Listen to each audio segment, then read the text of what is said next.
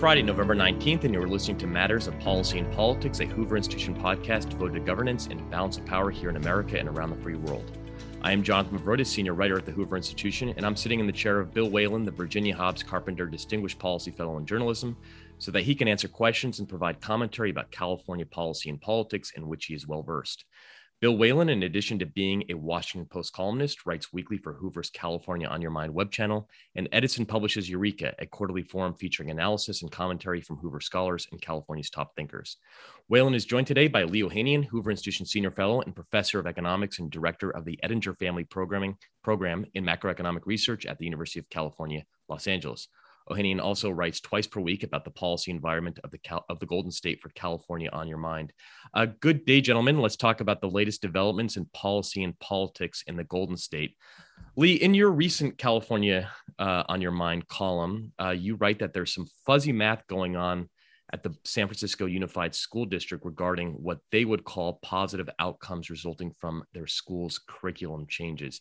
You write, since 2014, San Francisco Unified School District changed its curriculum by delaying Algebra 1 by a year and eliminating accelerated classes, thus requiring all kids, irrespective of their math aptitude or advancement readiness, to be in the same classes and to wait until ninth grade to take Algebra 1. The San Francisco Unified School District reports that the changes succeeded by increasing the number of Hispanics and Blacks taking advanced courses while not holding back high achievers. SFUSD and advocates of California's proposed math curriculum have been promoting San Francisco's approach, including trumpeting the breathtaking statistic that the number of kids who needed to repeat Algebra 1 declined from 40% to 8%. Families of San Francisco, however, an advocacy group aimed at improving San Francisco's governance, dug into the SFUSD data, and they found that Algebra 1 grades had not improved with the new curriculum. Lee, can you explain what's going on here? Yeah, so as a backdrop, Jonathan, California more broadly, the entire state, the Department of Education has been pushing for a change in how we teach math to kids.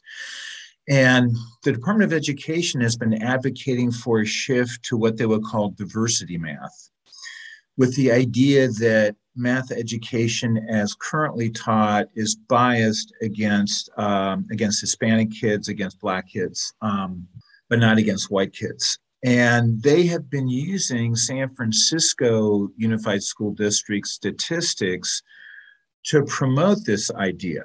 And yeah, you mentioned this just breathtaking statistic that Algebra 1 retakes have declined from 40% to 8%. And if there was a curriculum change that could legitimately do that, I think every specialist in education in the world would be shocked and say, that sounds like a breakthrough best practice that we all should adopt. And sadly, this falls into the category of sometimes what is too good to be true isn't true. And sadly, this is the case.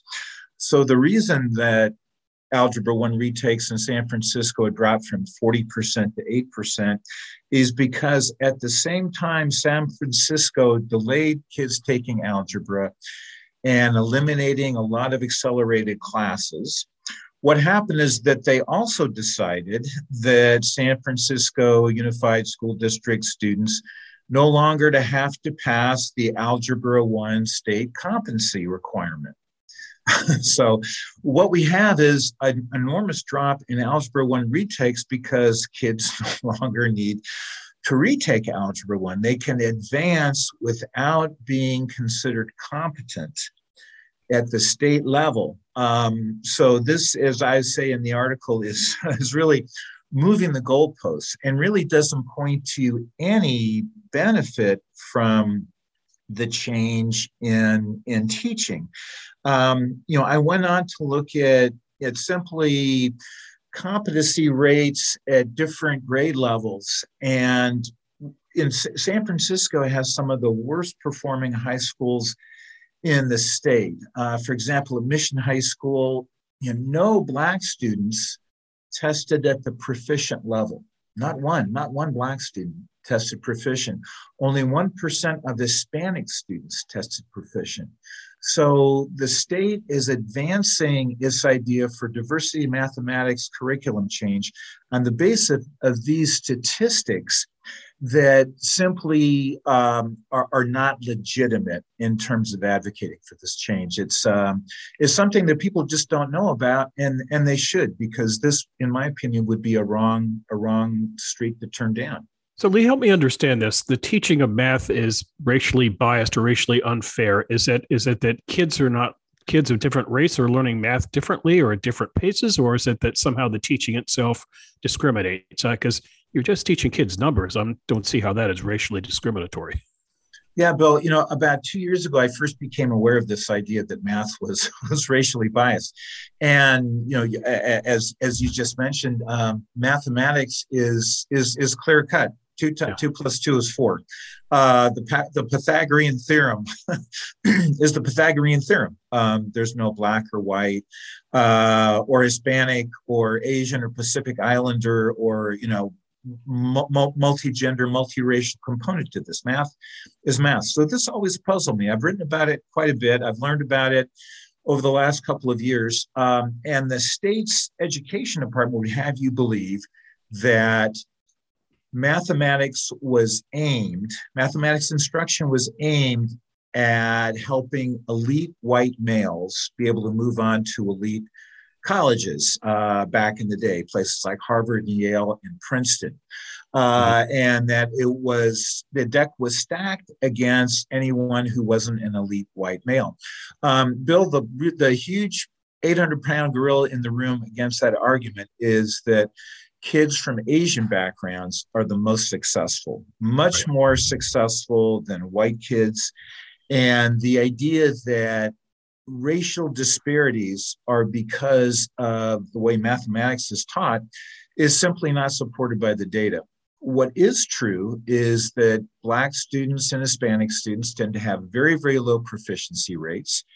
They tend to attend some of the worst schools in the state where teachers are not competent. Not that they're not good teachers, but they're not competent at teaching mathematics. And there's a simple solution, which is hire better math teachers. That's the solution. But instead, we keep throwing millions and millions of dollars at really at red herrings, such as racism and white supremacy that, as far as I can tell, have nothing to do whatsoever. And as long as we pretend that is the problem with why Black students and Hispanic students are not succeeding at a rate that we would like them to and are not able to compete for STEM jobs as they get older, as long as we keep pretending about the causes of that, they will continue to be deficient in math training and not be able to have access to those kind of careers. So it really is a 180-degree flip on the idea that this is racism. What I see as racist is that these kids are stuck in schools where math teaching is just plain old deficient. Right. Since we last spoke, gentlemen, Governor Newsom missed the International Climate Change Conference in Glasgow. And the reason he gave to the public was that he had been missing precious time with his family and that he would be making this time up during Halloween. Last week, he was spotted at a wedding of a member of the J.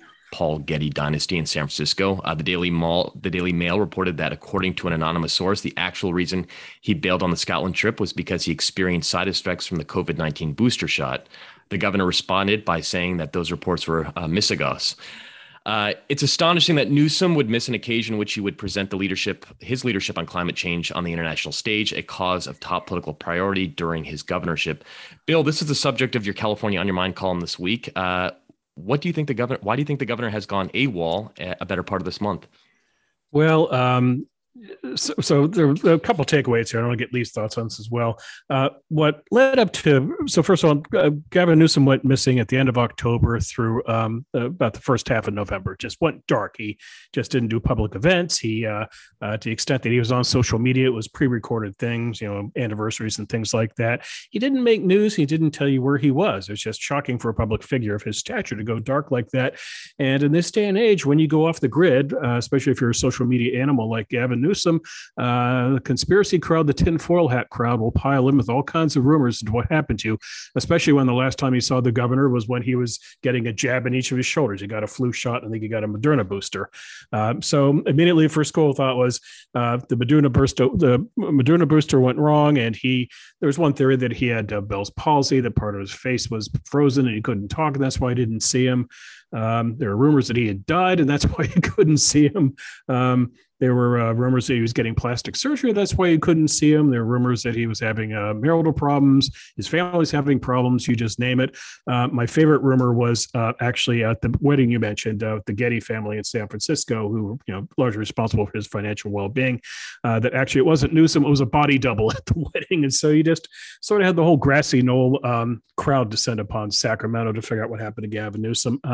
His explanation was that he told his kids a few days before Halloween that he and the wife were headed off to Scotland for the COP26 summit, and that he would not be there for Halloween, and that his 4 kids, who are ages 12 and under, just really had a fit, and Halloween's a big deal in the Newsom family, and so Newsom felt guilty as a father, and he stayed. And it could be as simple as that, but when he blows off a chance to really pontificate about climate change and to be hailed by all the international swells in the Glasgow conference, which is kind of the climate change version of the Davos thing, it's rather shocking that he did not go. So there you are. I think, Lee, it could have been there's easier way the governor could have handled this. We just could have simply put out a picture at some point during his absence, just showing him pushing papers in the office or hanging out with his kids or on a date night with the wife or something like that. He just didn't have to vanish altogether. I'd add, by the way, that his wife kind of complicated matters, because a few days before he did resurface, she went on Twitter in one of his classic cases of people should think their Twitter before they post it. And she said it could just be simple as, folks, as he had work to do here in Sacramento. He wanted to spend more time with the kids, with his wife. And then she put these rather acid words at the end telling people to get a life. And it's one of those tweets that got yanked about 30 seconds after she posted it, but just long enough for a reporter to capture it. So Lee, I think in this, the moral of the story here is this day and age, you just can't vanish from social media for that long. No, you can't. And Bill, it's almost as if I can't imagine it being handled any worse, in the sense of just 10 or 15 or 20 just completely off the rail nutty ideas about what happened to Governor Newsom and why isn't he appearing. All he had to say was, I really need to spend time with my family. And and throw out a few pictures of him working. But it is, I can't imagine it being handled any worse than this. Yeah. And Newsom not attending the climate summit, I don't know, is about equivalent to the general manager of a football team not going to the Super Bowl where the team is going to play. I mean, Gavin advertises California as the leader in climate change, dealing with climate change and making all the tough decisions and signing executive orders banning gasoline-powered cars and banning production of fossil fuels. And this is really his call to arms. This is what he is about 24/7. And the idea that he would miss this opportunity to tell the world all what California is doing, even if it makes absolutely no economic sense, even if you are the most ardent climate activist, some of the things that we're doing here makes no economic sense whatsoever. Mm-hmm. The fact that he would miss that, to me, is absolutely shocking. I can certainly understand the desire and the need to spend time with family, but that absence really, really speaks volumes to me. It did. And it's, there was still a considerable California contingent that went to this. The Lieutenant Governor, Lenny Kounalakis, filled in for Governor Newsom, and I think about 15 lawmakers and gubernatorial aides tagged along, burning considerable climate carbon in the process of going to Scotland. By the way, the irony of the governor staying in California and going to a wedding that is thrown by people whose fortune is owned by the simple fossil fuels, the Gettys or oil people. That's kind of ironic when you think about it. But one thing I point about this is that even though Newsom got kicked around for going dark, we see a contrast here, and it's a contrast between Gavin Newsom and Kamala Harris at all times. I'm just always fascinated by this because these two really have had parallel paths for the past decade or so. They both first ran for statewide office in 2010. They then, took, different avenues in 2016. She ran for the Senate to take over Barbara Boxer's seat. Newsom ran for governor in 2018. They've both been seen as national presidential prospects. Harris actually running for president in 2019 before bailing out. But what you see here, Lee and Jonathan, is it's very funny. If you asked me a year ago, who has it better, Gavin Newsom or Kamala Harris, I would have said Kamala without doubt. And that's because, first of all, she was a vice president in a new administration, and pretty obvious that she could be the next Democratic nominee, whereas Newsom was dealing with COVID. And I think about a year ago at this time, he was headed off to the French Laundry. And so, he kind of hit a trough at about this time a year ago. But here we are a year later, and she is having a very hard time in Washington this week. There's a very nasty Politico article, which just talked about just all this criticism of her staff. It was just everybody piling on her. There are uncomfortable questions about her responsibilities within the administration. Her communications chief quit the other day. This is a bad week. Meanwhile, Gavin Newsom, even though he vanished for 10 days, which you cannot do in Washington, D.C., by the way, but you can get away with this in Sacramento, he sits in Sacramento with a supermajority in the legislature, not a badly divided Congress, but a compliant legislature, and he has money to burn, Lee. The Legislative Analyst Office put out its annual fiscal outlook this week. It predicts a $31 billion, that's billion with a B, folks, a $31 billion surplus for the 2022 budget year, which begins in July. The state's on pace to have so much money that it'll exceed the constitutional limit on state spending, the so-called GAN limit, Lee, by $26 billion over 3 years here, Lee. So the question is, if California has $26 billion to burn, to do with it, what's it going to do, Lee? Are we going to see tax cuts? Are we going to see more spending? What do you think the governor and legislature are going to do? Because I have a sneaky feeling that Bill and Lee and Jonathan will not see a dime of this. No, I'm not holding my breath for my refund. Bill, a bunch of interesting points. Let me just touch on Kamala Harris for one moment.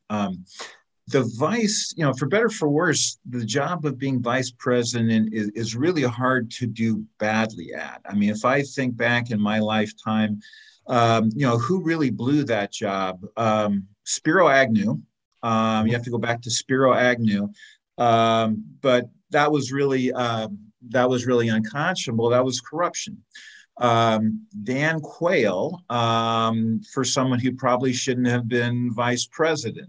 But I can't really think of anyone else who performed to the point of having 3 out of 4 people think they were doing a bad job, which right now Kamala Harris is approval rating is somewhere between 25 and 30%.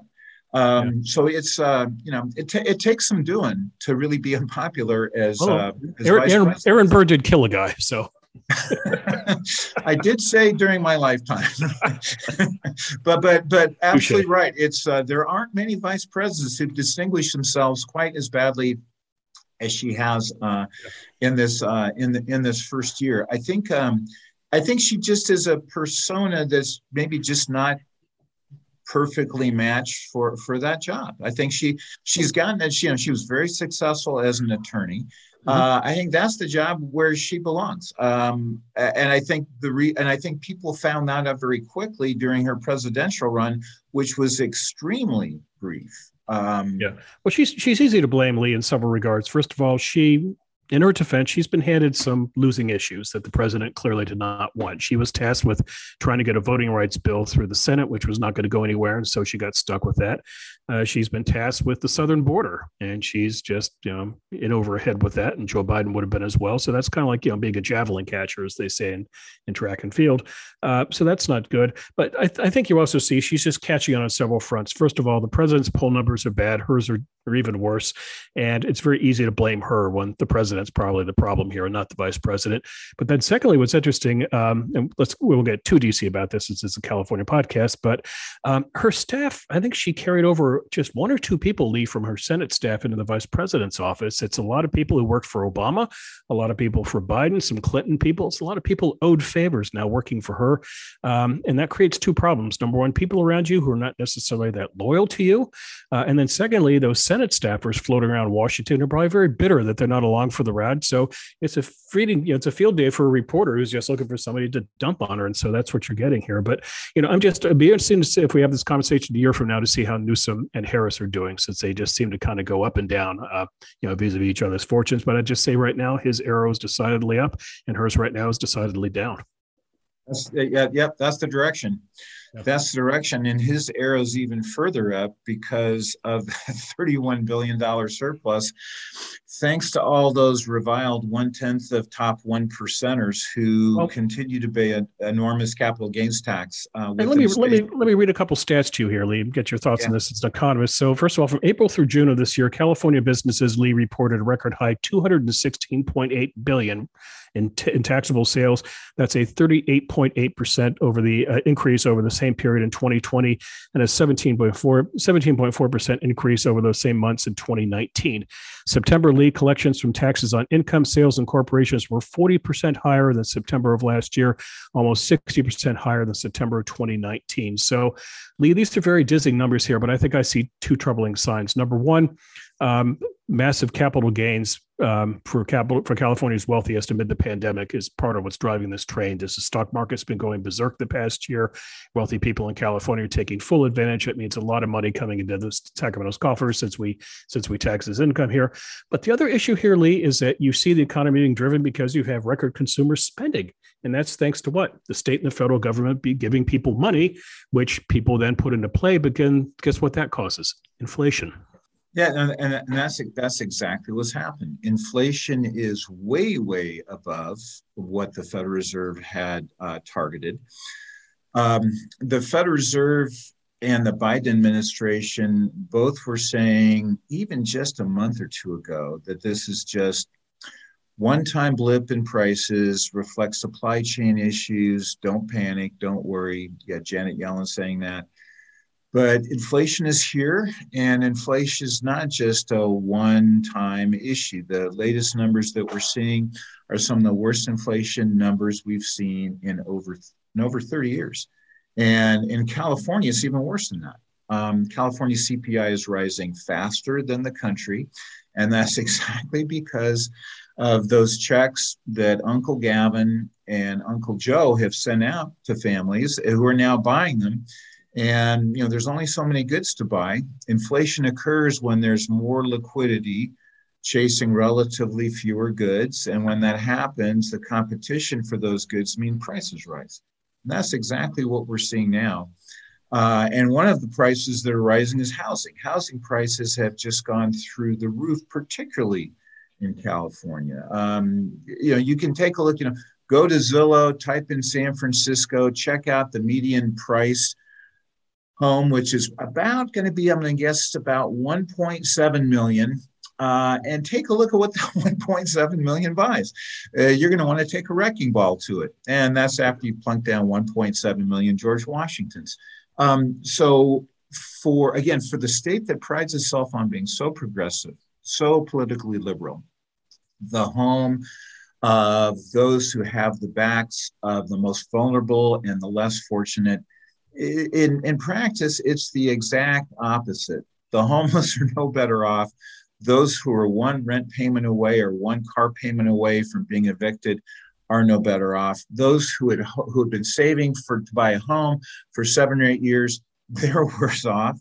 These are government policies that have depressed mortgage rates, have depressed interest rates, that have, at some level, it's hard to say how much, but at some level have elevated the stock market. So the benefit is that Gavin has many billions of dollars to spend. He says it's going to be spent on one-time infrastructure, which would be a good choice if that is. And so I hope he does fix dams and bridges and roads and all the stuff in schools, all the stuff that has had deferred maintenance, not for 1 or 2 years, right. In some cases, not even for 1 or 2 decades. So I hope he does that. But what will be politically more expedient is to have at least a chunk of those 26 billion sent back in tax refund checks, but only to a certain group. to low income and middle income people. So I suspect at the end of the day, we'll see that. But I do hope he sticks to his word about spending it on capital investment projects. We really need that. Yeah, we need that. And also, as you pointed out, it's one-time money, because the cardinal sin here is to spend money and lock it into the budget. And then you're caught in this game of spending and taxes and so forth. But, it's interestingly to be but one thing about California people to understand, middle class is a pretty wide definition here. It's interesting. In Palo Alto, the local newspaper did a survey of the residents and asked them to define middle class. And people who made about $300,000 a year describe themselves as middle class. And why is that? Well, it's the housing in Palo Alto, the cost of living, the lifestyle, and all that. So they feel kind of average, if you will. But if you're in that, $300,000 class right now to $400,000 in California, I don't know what you're going to get back from the state in terms of a refund. It's going to go to lower earners. And then you look at Washington, Lee, where they're having this big fight over SALT, the state and local tax limit or not. And you see it bouncing all over the place because they were not going to go very strong on SALT, and then they had to keep California, New Jersey, and New York Democrats on board. And now Bernie Sanders wants to tinker with it. And so there's talk about maybe expanding up to $80,000 and drawing it back down, and making an income, tested to maybe $300,000, $400,000, $500,000. If you're just in that kind of, section of California where you're doing well, but you're not necessarily crushing it because it's more expensive here in other states, you're looking for help. You're not finding it anywhere. Yeah, you're looking for help. So your household might be two parents, one a physician, one an attorney, pulling down $375,000, paying off medical school loans, paying off law school loans, paying for childcare, which high quality childcare in California is expensive for the 4-year-old and the 2-year-old, and paying on a $1.4 million mortgage and saving for private school, and they feel like they're running in place and running faster and faster and not getting anywhere. And for that family, that check is not coming back to them. So what's interesting, another interesting aspect to this bill is that there's these myths floating around among the electorate about progressives in the Democratic Party and how they really are serving the best interests of people with low incomes, or student debt, or up to middle incomes, those who are financially struggling. And at the end of the day, what I see when you mention that that Democrats in New York and California and New Jersey and Connecticut are fighting for the continued deductibility of sales and local taxes. At the end of the day, it's the political system is run by elites, and some are called Democrats and some are called Republicans, and it's simply a pure myth that is anything other than that. And I think the faster people on the far left understand that, the better. I have a friend who listens a lot to super progressive talk radio, and they're very, very upset with Biden and Harris, and they're very upset with Newsom. They're very upset with, and what's interesting about this is, in the twain we shall meet, we're talking about this here from what people perceive to be a conservative, politically conservative institution, the Hoover Institution. And we're talking about the same stuff that those on super far left progressive political radio are talking about. Huh. Go figure. Meantime, Lee, despite all the money in California, there are two issues that the governor cannot solve, but has to figure a way to deal with. And one, as we've talked about, is inflation, the cost. I mean, a Thanksgiving meal is, I think, 14% more expensive than it was last year. And then the one thing that stands out, anytime somebody comes to visit me in California, Lee, the first thing I notice, the price of gasoline.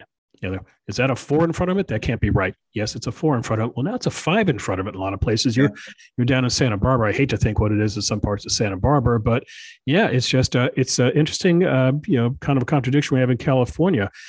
Travel is going to be very busy in California for Thanksgiving. It's going to be very close to pre-pandemic levels, and yet people are going to be paying a lot more to get in their cars. I think about 80% of travel in this state is by car, not by plane. Airline tickets are very expensive. I'm talking to you from the East Coast, where I flew last week. Not a cheap ticket to come here because airlines are driven by oil and fuel prices as well. So on the one hand, the state could be flush in money. On the other hand, people kind of looking at everyday living, which is buying their food at the grocery store and putting gas in their car. no bueno. No bueno. And these are the issues that voters really, really react to strongly because they're seeing it all the time. They're going to the grocery store 3 times a week. They're going to the gas station twice a week. So this is really what does ire voters and really gets them to push back against politicians. And Bill, I don't know. I haven't seen a 4. I haven't seen a 4 for a while. I've seen a lot of 5s. I even traveled to the ARCO station, and it was the low 5s, but it was still the 5s.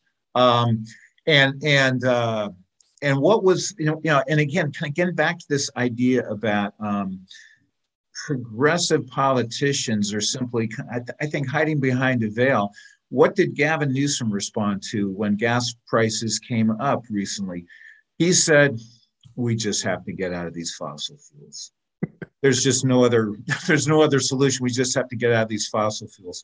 Well, what does that say to the landscaper who's barely making a living and driving a 14-year-old truck and has a gas-powered blower and a gas-powered lawnmower? What does that say to him? Yeah. So again, we get back to this issue of, who's looking out for the majority of Californians who are really struggling. In my opinion, I don't think it is most of the people who are sitting in political office. And when you get down to it, you look at the price of California gas, it really boils down to incredibly high gas taxes. And then people understand that. And then, they're driving down the street. And if there's no traffic, they can cross over the dash line and avoid that pothole. But if there is traffic, they're going to have to hit that pothole. And they've been hitting that pothole now for 4 straight years. And the streets aren't getting fixed, despite the fact that we have the highest gas taxes in the country. And then what comes out of Sacramento? These fossil fuels. We got to get out of fossil fuels. Yeah, you're right, Lee. The governor did say we need to turn away from fossil fuels. And then he also said that Californians have to, his word, quote, disenthrall themselves from being victims of petropolitics. So disenthrall, Lee. So I think he spent part of his time off the web reading a syllabus, but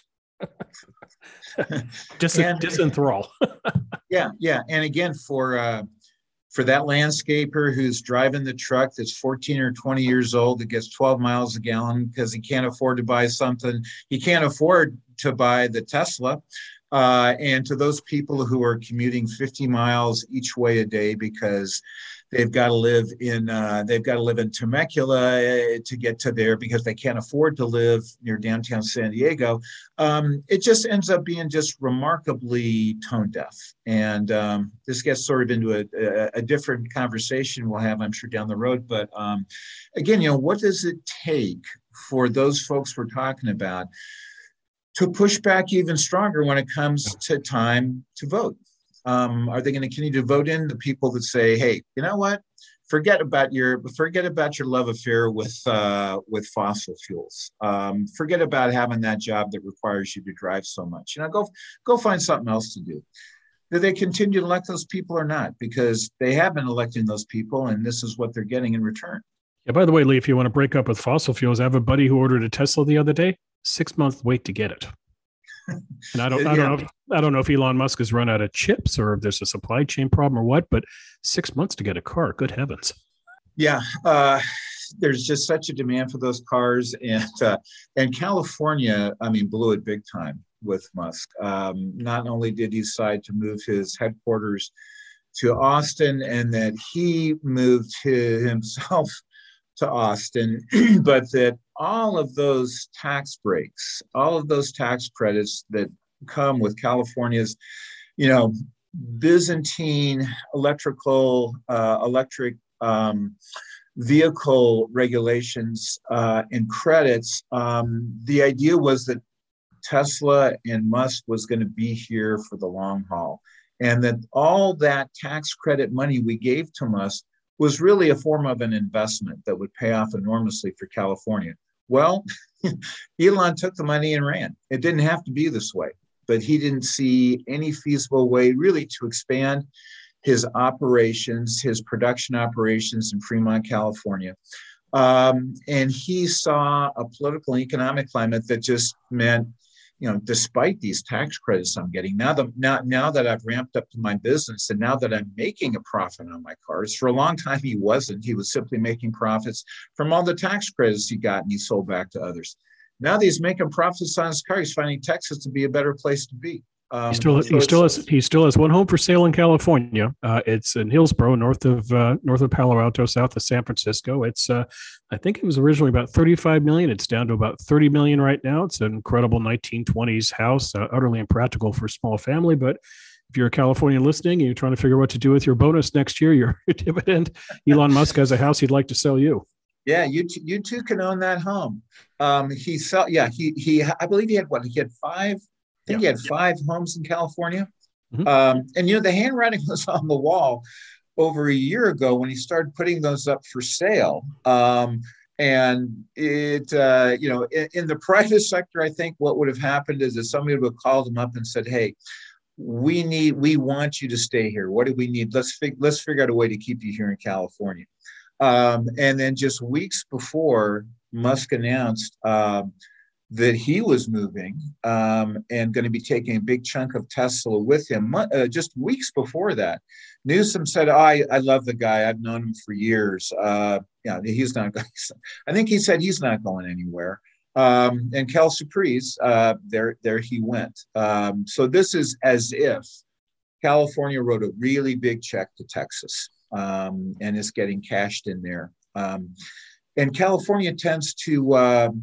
we tend to compete for businesses by trying to offer them tax breaks early on to get them to come here because we know it's so expensive to do business. It's expensive for people to live here, with the idea that they put roots down and then they get so successful and the roots become so deep that they're not going to go somewhere else. They are going elsewhere. And these tax dollars that we're using from all of us are essentially being shipped off to other states. Gentlemen, I'd like to revisit the the projected state surpluses, especially in respect to the future of public sector pension reform in California. A Wall Street Journal editorial this week criticized the Biden administration for threatening to withhold transportation funds from California unless it rolls back its pension reforms. The journal notes that the Obama administration tried to do the same a decade ago, but failed after Jerry Brown sued in federal court. Does the Fed's obvious play to the public sector unions have enough political momentum? And the state surpluses we talked about, factoring those in, can those together surmount Gavin Newsom's objections that a rollback of pension reforms would be too costly? Well, this is a huge problem for California, because while we're not the worst among 50 states, Illinois is much worse. We have an enormous underfunded pension problem, and Democrat Jerry Brown tried really, really hard to implement substantial reforms in the pension arena. And a lot of this gets down into the weeds and rabbit holes. But long story short, Brown was able to get some modest reforms through. They're very sensible reforms. He had a number of other sensible reforms that he couldn't get through. So it would be absolutely the wrong idea to roll back pensions. We want to get people, ultimately, from an economic point of view, pensions no longer make any sense from the standpoint of tying a worker to a particular job within to a particular employer, the state of California. We're now in a situation where workers change jobs all the time. We want them to move around to be able to access opportunities that are better than the one they have right now. But what pensions do is they entice political irresponsibility, and they also lock in people to a job or to a single employer for a long, long time. So both of those are very wrong. And then we just saw, though I didn't get the details, you may know about this, but it's very interesting. CalPERS, I believe CalPERS announced that they were going to be managing their portfolios differently because they weren't going to be, they didn't think they were going to get the rate of return that they need. So along with political irresponsibility comes the potential for becoming riskier with pension fund investments. You look at a state like Wisconsin, their pensions are funded at about 100%, meaning that actuarially they have put enough money into their pension fund system to be able to pay out their retirees without having to raise taxes, without having to borrow. California, I don't know the latest numbers. Our colleague Josh Rao would know that. I think California is close, it's somewhere in the 60s, meaning we're 30 some odd percent underfunded. And why are we underfunded? Because politicians have chosen not to fund those pensions. So we just keep kicking the can down the road on this. But federal pressure to roll those back is it would be just an incredibly wrong move. And it's and from an economic point of view, it just makes no sense whatsoever. The last I saw, CalPERS, which is the California Public Employees and Retirement System, it's about 70% fully. 70%. But here's the problem. Here's the problem, though. CalPERS does its investment earnings based on about a 7% return yearly. And over the last 20 years or so, it's been averaging about 5.5%. So it's not filling to the tank, if you will.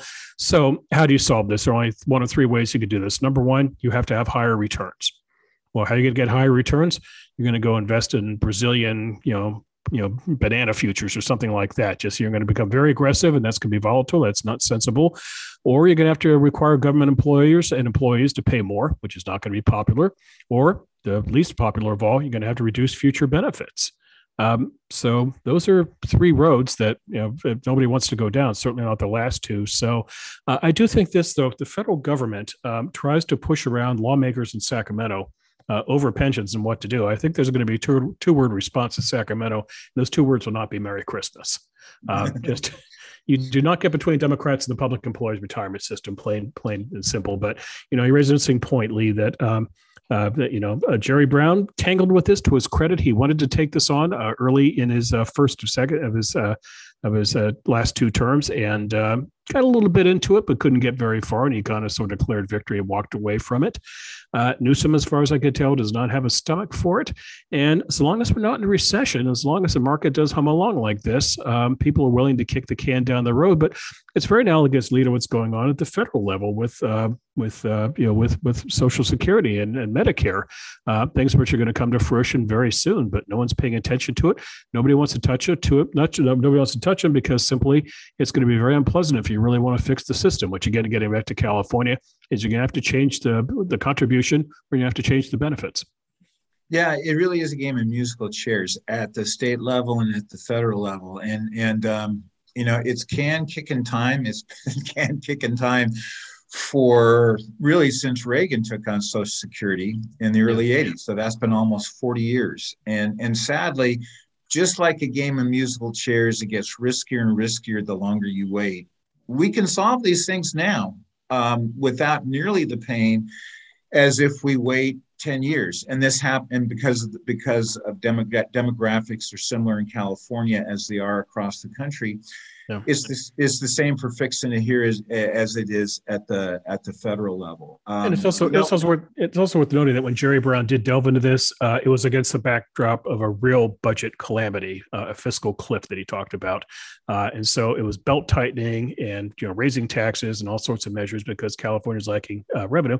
A decade later, that's not the situation. So Lee, to try to attack pensions while Sacramento's awash in money, it's just going to be another reason for Democrats just to turn a deaf ear to this problem. Yeah, deaf ear is right. And that's a great point that Brown brought this up at a time of real financial exigency for the state. Right. And when we look at this, it's going to be. I mean, it's going to be tough to deal with in the sense that Newsom, as far as I can tell, just he doesn't have one fingertip on any of this. And yet he's setting up, to the extent that the Democratic Party continues in California, he's setting up his successor or successor to the successor for a real political problem. Right. Because what's going to happen is that contributions are going to have to rise, or benefits will have to be cut, and there'll be all sorts of litigation over that. And the Democratic Party they're going to end up having to own it.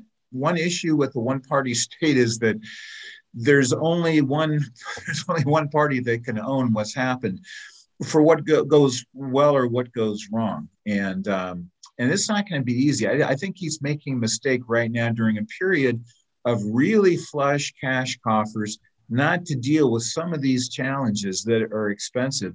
But if you're not going to do it now, it's just going to be a lot more difficult for the next guy or gal who sits in that office. So a prediction, the governor will wade into this in his State of the State address in 2023, coming off re-election in 2022. This is not election year issue.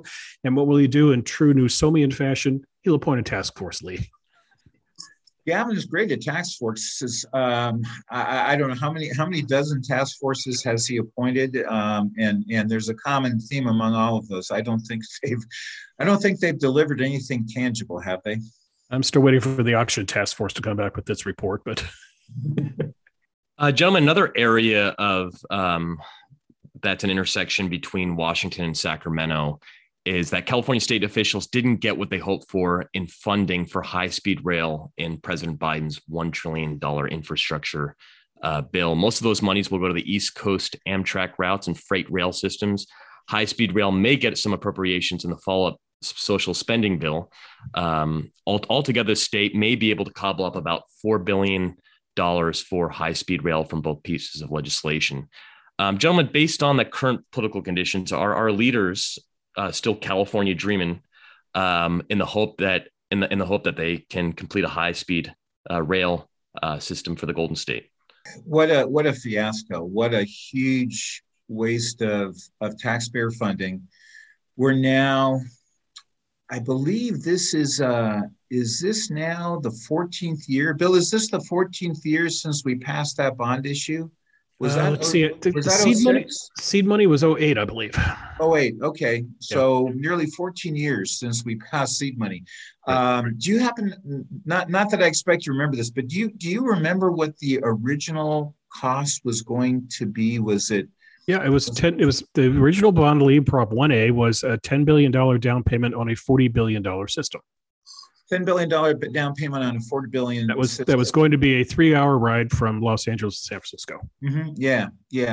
And here's where everything goes off the rails after that. Unintended. Yeah, literally. I think when all is said and done is the Merced Bakersfield line. I suspect that'll be about 40 billion, or maybe I think I'm probably low on that. Right. And it's not just cost overruns. I applaud the federal government to thumb in their nose at California's high-speed rail project, because we've wasted so much money on that. We've had rail built on land in which we did not get permission or did not buy the land from the owner. Mm-hmm. And when you think about failures at that level, in the private sector, what happens? You clean house. Right.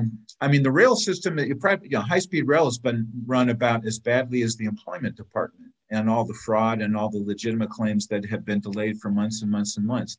There's just no way you can look at that project and say, and not say, we have really messed up. We have screwed the rest of the country in terms of the federal tax dollars that came to us.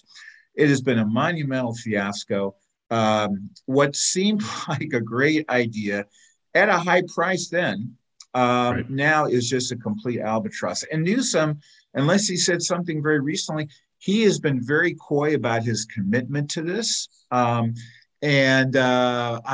really don't know if anyone has any idea of how much this will ever be built. It all boils down to how many dollars people are willing to spend on it, and whether the government can turn it around and actually make something out of this.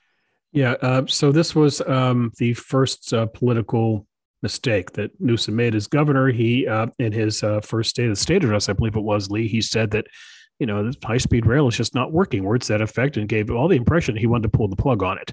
and all heck broke out loose in Sacramento. And he had to backtrack and say, "Oh, no, it's not what I meant. It's just I'm worried about the system the way it is right now." But, you raise a very good point here. The system is still tens of billions of dollars shy of what it would need to build the whole line if it were to actually try to build the whole line. And you just missed your opportunity in Washington, because the way Washington looks is going to shape up after 2022. I don't think there's going to be a Democratic Congress willing to spend $1.75 trillion on programs like this. So where's California going to find the money? Well, you can't do it in surpluses like this. We just talked about a $26 billion surplus. That would not do it. You could put a measure on the ballot to try to do bonds for it, but that's going to lose in this environment. Maybe the Chinese could come in and build it. They seem to like to go around the world and build things for other people, but I just don't see how it's going to come to fruition. And even if it does come to fruition, Lee, it's not going to live up to the original promise, which was a very pleasing one, to go from Los Angeles to San Francisco and Wi-Fi comfort of the rail in 3 hours. So they've got to stop it at some point and just kind of say this is not working. And I think the smart play would be, Lee, to take what money is there and address it to the more immediate need in California, which is local transportation. Rail in Los Angeles, rail in San Jose. Light rail, surface rail. No, that's absolutely right. That's absolutely right. From 20 miles out and in is where the emphasis should be. That's where it probably always should have been. But we dreamed big, and we're paying the price for dreaming big. In Texas is doing some similar things. But Bill, they brought in Japanese corporations who are really, really good at putting in high-speed rail. That was a big benefit to their thinking, as something we didn't do. Well, I don't think we have enough money right now to finish Bakersfield to Merced, which is not San Francisco to Los Angeles, and ironically, that not that San Francisco to LA will ever get built in our lifetime, but if it was going to be built right now, that 3 hours wouldn't be 3 hours, because those futuristic high-speed engines are not what we have anymore. Right. What's going to be going between Bakersfield and Merced, to my understanding, is diesel. Okay, again, in the most progressive state in the country, fighting climate change, fighting pollution, is going to be super-powered diesel that'll get trains, I think, above 100, but not to those speeds that were being advertised when we passed that seed money bond. Mm-hmm. So the taxpayers take it in the shorts once again in the Golden State. Well, thank you very much, gentlemen. This has been very interesting and timely analysis. Jonathan, always interesting. I hope you gentlemen have a great Thanksgiving holiday. It's fun. I do too. And Lee, I was going to ask you, Thanksgiving Day, since you're down to Santa Barbara, are you doing the 4-mile run, or are you going to do the turkey paddle? My son requested a brined turkey and stuffing that I make. So I think we're going to have the TV on. He'll probably switch in between basketball and football. I'm going to try to get him in to help me in the kitchen, but I suspect I'm going to have the apron on and perhaps a glass of wine in my hand. And the missus, hopefully she'll be helping me. But oftentimes the union rules that go on in my house tend not to work so well for me. So you're with your family in South Carolina? I am, and Thanksgiving Day I'll have 4 little grandnephews running around this house, ages 5 to 3. So I think I'll be hitting the wine or bourbon or something stronger much earlier in the day than you. Nice. So they're great little kids, and they'll have a lot of fun running around and doing stuff here. And South Carolina is very pleasant here right now. It's just very interesting, by the way. Not to get to it, Travis, we do want to sign off. It is really. Those people in California who haven't traveled much, they should come to a state like this just to see how the other half lives, because nobody's wearing a mask around here, Lee and Jonathan. I find myself repeatedly walking into buildings and restaurants and reaching into my pocket for my mask and realizing no one's wearing one. I don't need to wear one here. So it's part of the problem with COVID, I guess. It's part of, the challenge we have in trying to kick this thing. But in this part of the country, it's just a reminder, this is not California. Well, no, it's not. We're unique. And you'll be reminded that once you get back. Yes. Jonathan, I hope you have a great holiday with your family.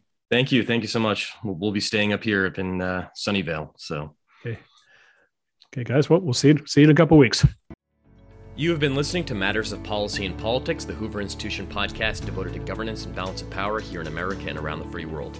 Please don't forget to rate, review, and subscribe to this podcast wherever you might hear it. And if you don't mind, please spread the word and get your friends to have a listen. The Hoover Institution has Facebook, Instagram, and Twitter feeds.